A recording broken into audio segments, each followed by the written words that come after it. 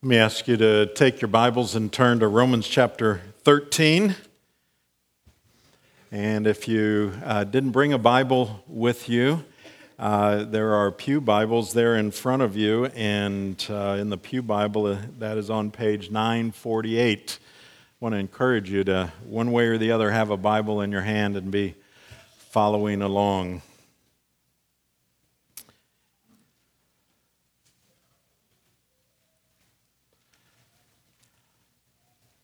I was, a few years back, born in Frankfurt, Germany. Now, the reason I was born in Frankfurt was because my father was in the service at the time. He had been through World War II and Korea. No, I wasn't born during World War II or Korea, but not that long after that, actually, and he was stationed in Germany. Now, because he was serving the United States Army, I was immediately a citizen of the United States. But I'm told that I also was a citizen of Germany at the time. Now, the way it works, as I've come to understand, is that when you get to be 21, you then have to basically declare. Now, I didn't have to declare that I'm wanted to be a citizen of the United States, but if I wanted to be a German citizen, I would have had to declare that, and then I would have given up my citizenship.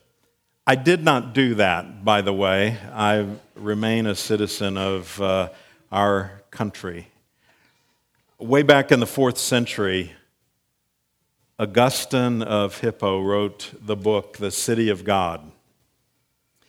This was not long after Rome had been sacked, and now the train comes.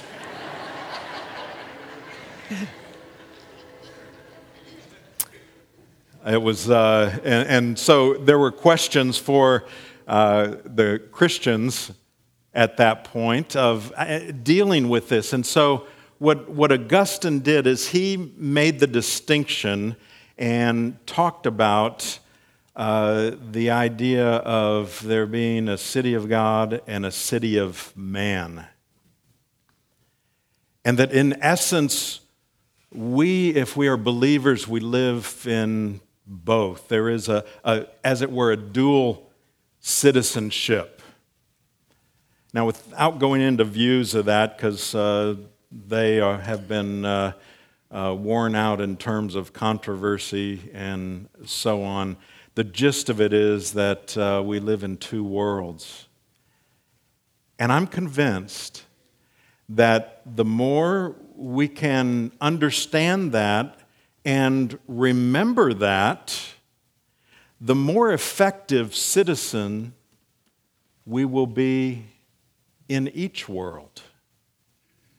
And so this passage that is before us today in Romans 13, you may say, well, why does he throw in something about government here? You know, after all this great theology and then this talking about love and this practical theology, why talk about government? And yet, think about it. How much a part of our lives is that? And certainly in their day, these were questions of how do we function as believers, and yet knowing that we are citizens of another place as well. This text teaches us especially how to function in the city of man. So let's give our attention in Romans 13. Let every person be subject to the governing authorities, for there is no authority except from God, and those that exist have been instituted by God. Therefore, whoever resists the authorities resists what God has appointed, and those who resist will incur judgment. For rulers are not a terror to good conduct, but to bad. Would you have no fear of the one who is in authority? Then do what is good, and you will receive his approval. For he is God's servant for your good. But if you do wrong, be afraid, for he does not bear the sword in vain. For he is the servant of God, an avenger who carries out God's wrath on the wrongdoer. Therefore, one must be in subjection, not only to avoid God's wrath, but also for the sake of conscience. For because of this, you also pay taxes. For the authorities are ministers of God, attending to this very thing. Pay to all what is owed to them. Taxes to whom taxes are owed. Revenue to whom revenue is owed. Respect to whom respect is owed. Honor to whom honor is owed. This is the word of the Lord. Thanks be to God. Let's bow together.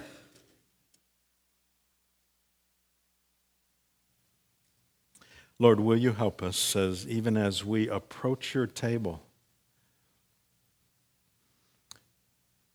to have your word apply to our hearts and our minds, our lives, understanding that we are people of submission.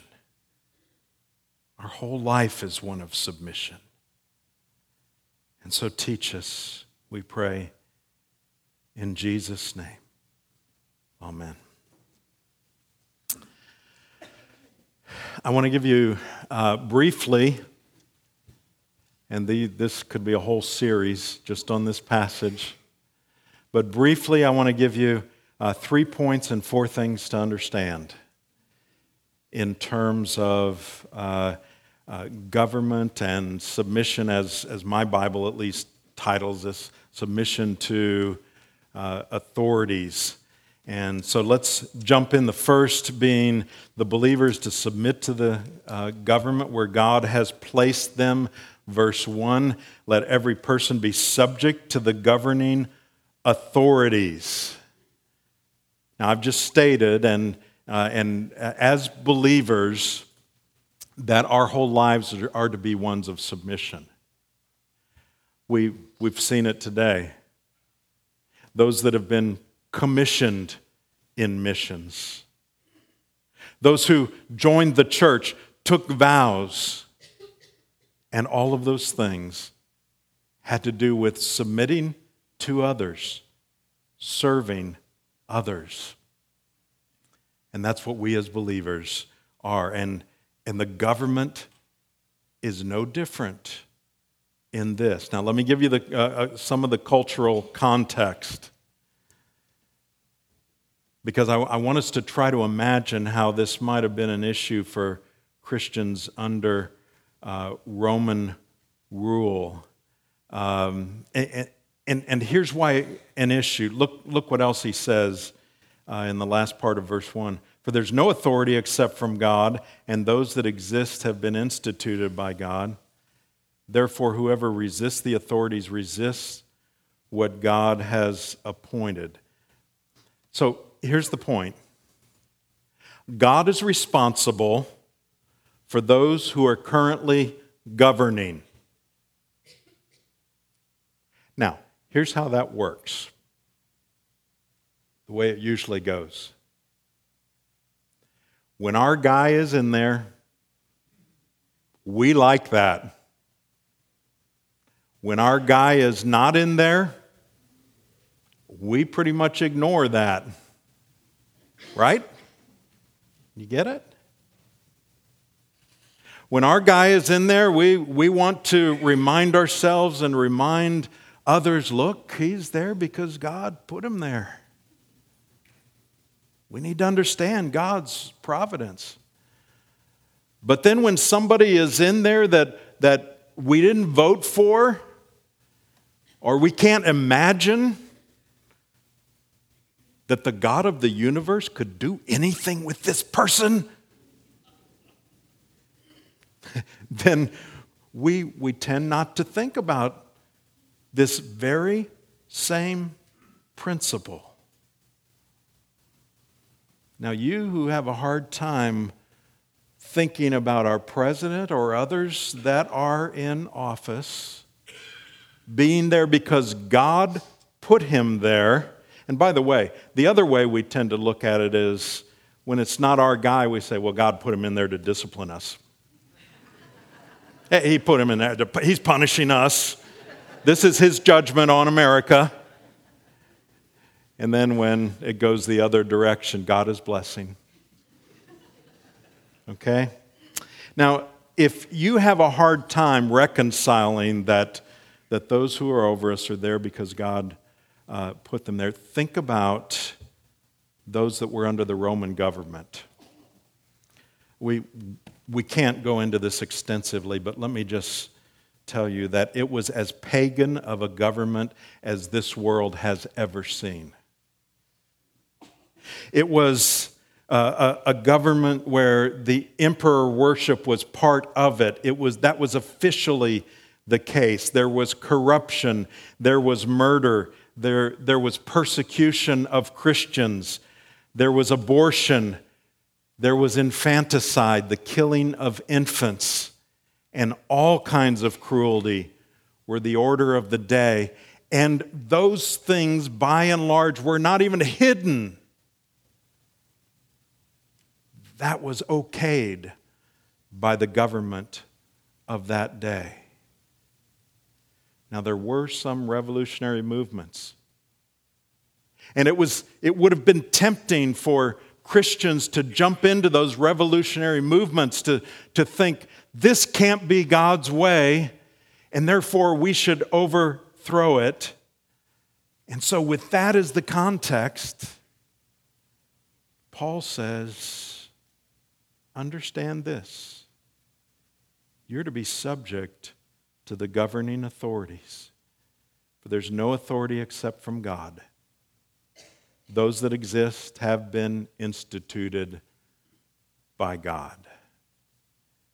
And then he goes on to talk about the purpose of government. Government is to do good to the good and punish the one who does evil.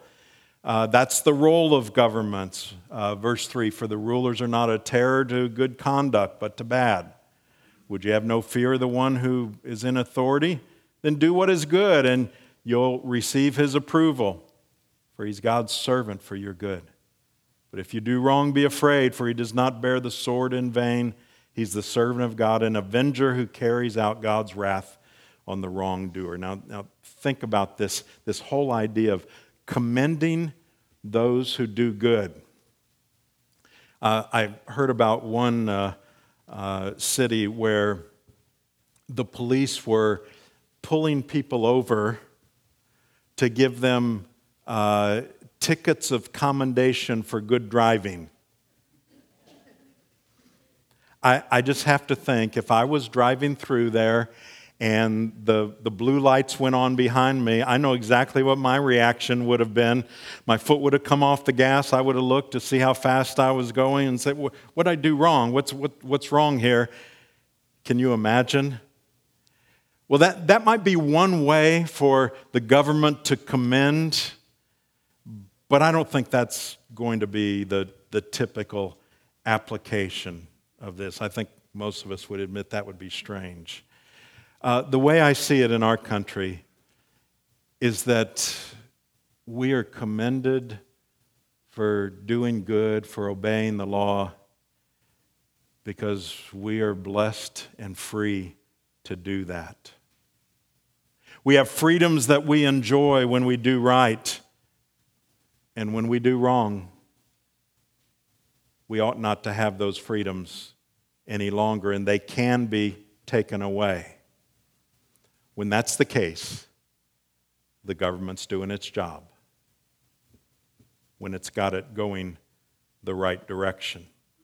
Look at the last part of the verse. For he is the servant of God, an avenger who carries out God's wrath on the wrongdoer. Now, This goes to the question that I put out on the city this week as kind of a teaser about this subject, and that is last week when I was standing at the door and I had preached on love, and we saw that Paul was talking about how we treat our enemies and so on. The question, what if I'm a soldier sent to fight ISIS? Somebody asked me this at the door. Not exact wording, but this was the gist of it. What if I'm sent to fight ISIS? What I emphasized last week is, what do we do to our enemies? Well, if they're hungry, you feed them. If they're thirsty, you give them something to drink. So if I'm a soldier and I go to fight ISIS, instead of doing what I'm supposed to do, I'm supposed to, if they're hungry, feed them and so on. And I said, that's a great question. And we can talk about it more, but this is the gist of the answer, basically, and that is this. How does a soldier reconcile that? Well, Paul is saying here, that's the government's job. That is what they are to do. So he's contrasting here where in the previous passage and talking about love, he's saying, look, we as believers, our role is not to be the avenger, to get revenge, to enforce things. Our role as followers of Christ is to love and to express that in various ways. But here he's saying, for the government, it's a whole different thing. That actually is their role. It's not the individual's role. The government may do it through police or other law enforcement, through the courts, through prisons, through the armed forces. And Christians clearly may be a part of that if they are called to that. Now, they will be different in some ways on the personal level, but they may carry out legitimately what the government has them in order to fulfill what government is to do. The third aspect here is the believers should participate as law-abiding citizens. Verses 5 through 7. Therefore, one must be in subjection, not only to avoid God's wrath, but also for the sake of conscience. But because of this, you also pay taxes, for the authorities are ministers of God, attending to this very thing. Pay to all what's owed to them, taxes to whom taxes are owed, revenue to whom revenue is owed, respect to whom respect is owed, honor to whom honor is owed. Basically, we are to be good citizens. See, down through the centuries, historically, there have always been those that have said, well, I don't agree with what the government's doing. I don't like what they are doing, and so I'm not going to pay my taxes because I don't want to support that. Now, emotionally, I understand that. I really do understand that. I don't want my funds going to certain things that are legal in this country. But again, remember the horrible things that went on in the Roman government that Paul was under. And yet he says, pay taxes. Pay it so they can carry out what the rightful role of government is. Now let me give you 4 things quickly that we must understand. Again, as I mentioned earlier, the believer's life is one of submission. So we have got to remember, back to Augustine, the city of God, the city of man, that our primary citizenship and where it is. Paul says this in Philippians 3, verse 20, but our citizenship is in heaven, and from it we await a Savior, the Lord Jesus Christ, who will transform our lowly body to be like His glorious body by the power that enables him even to subject all things to himself. And then over in Ephesians, he uses the idea of citizenship again. Ephesians 2:19. So then you're no longer strangers and aliens, but you are fellow citizens with the saints and members of the household of God.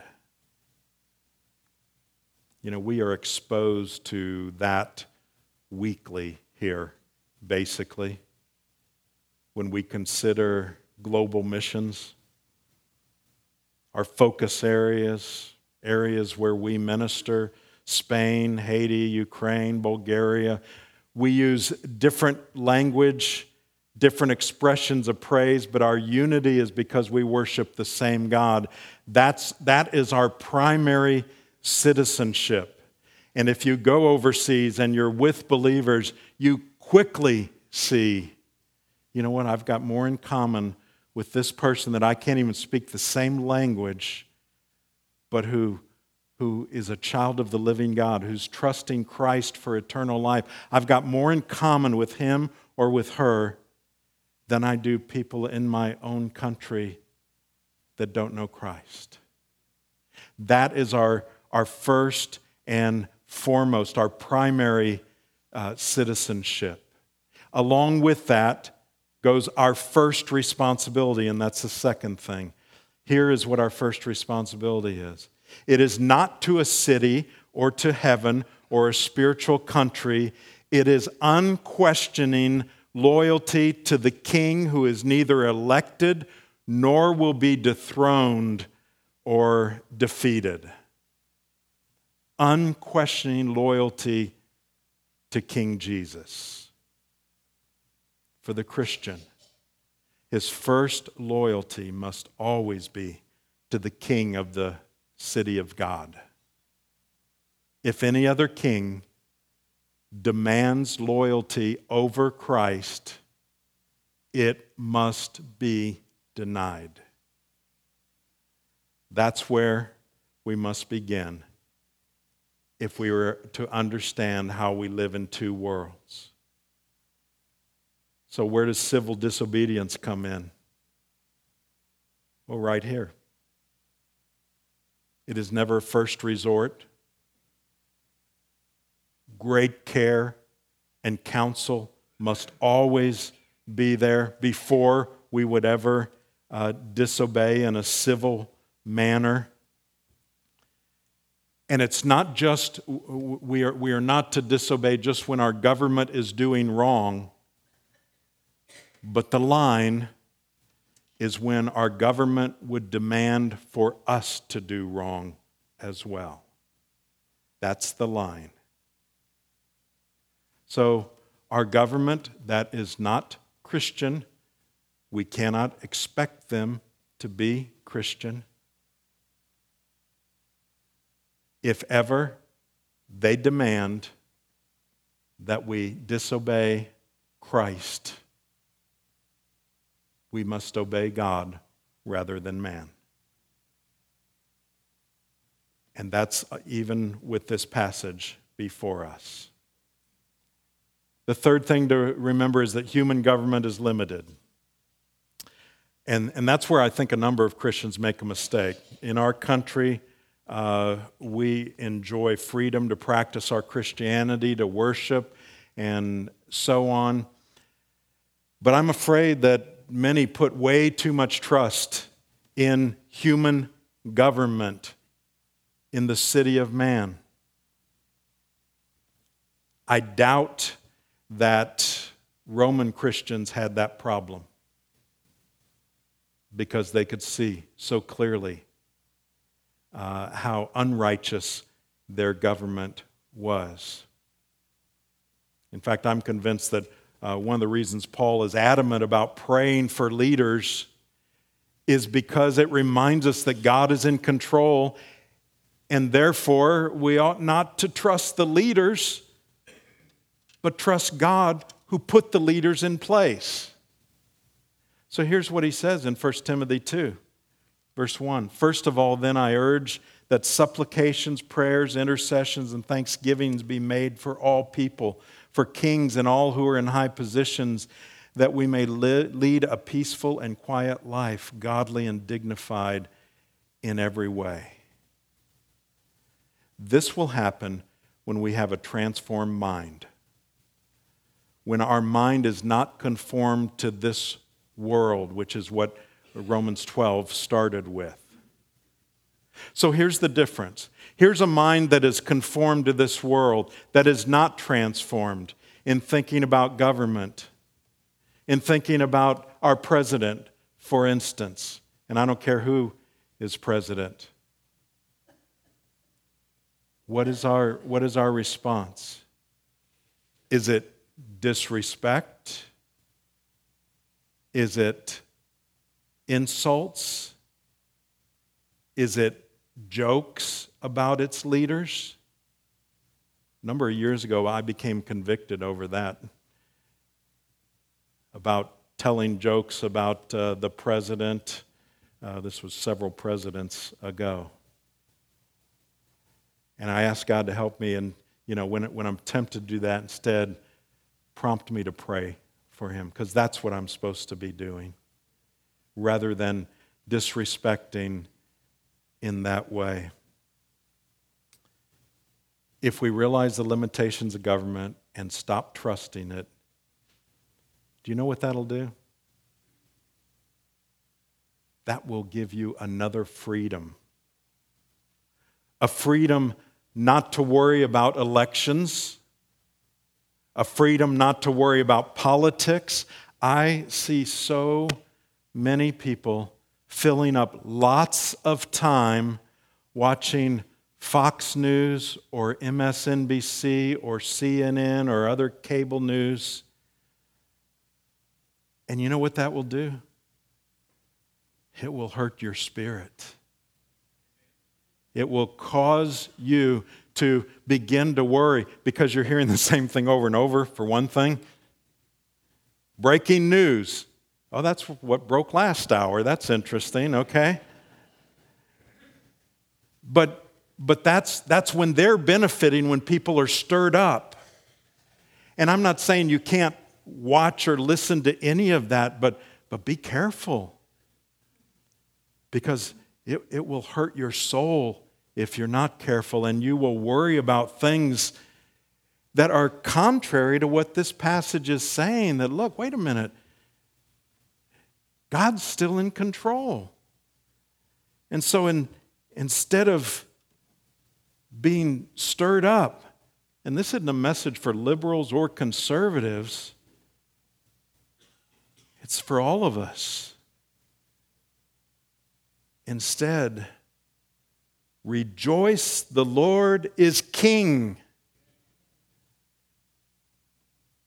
Instead of despairing of who is in the White House at any time.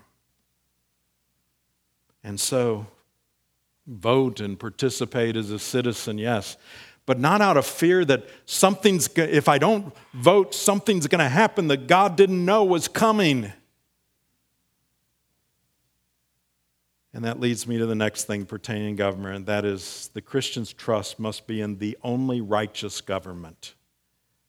Isaiah 40, verse 23, talks about God who brings princes to nothing and makes the rulers of the earth as emptiness. Never fear that the political process is out of control. Christians of all people should have a peace that God is sovereign even in the elections in the United States of America. I refuse to let elections depress me because I know that whoever is in office is not the one who is ultimately in control.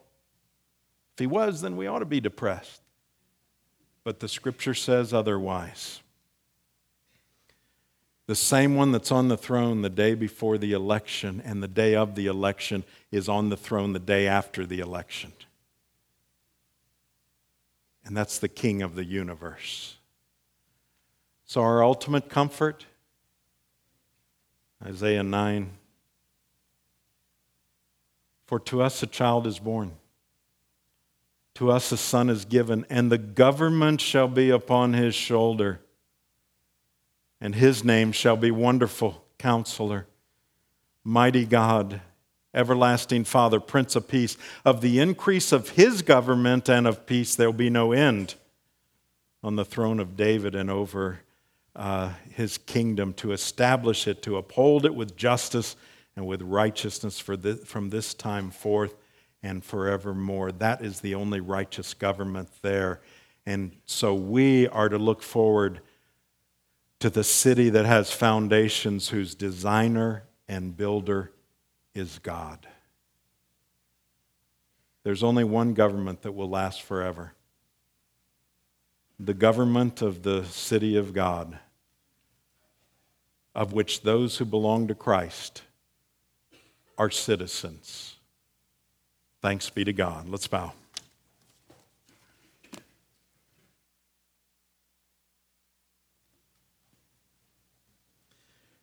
Lord, teach us just what it means to live lives of submission. Submission that shows itself as we submit to others, but ultimately as submission to you, the sovereign King of the universe. And we pray this in Jesus' name. Amen.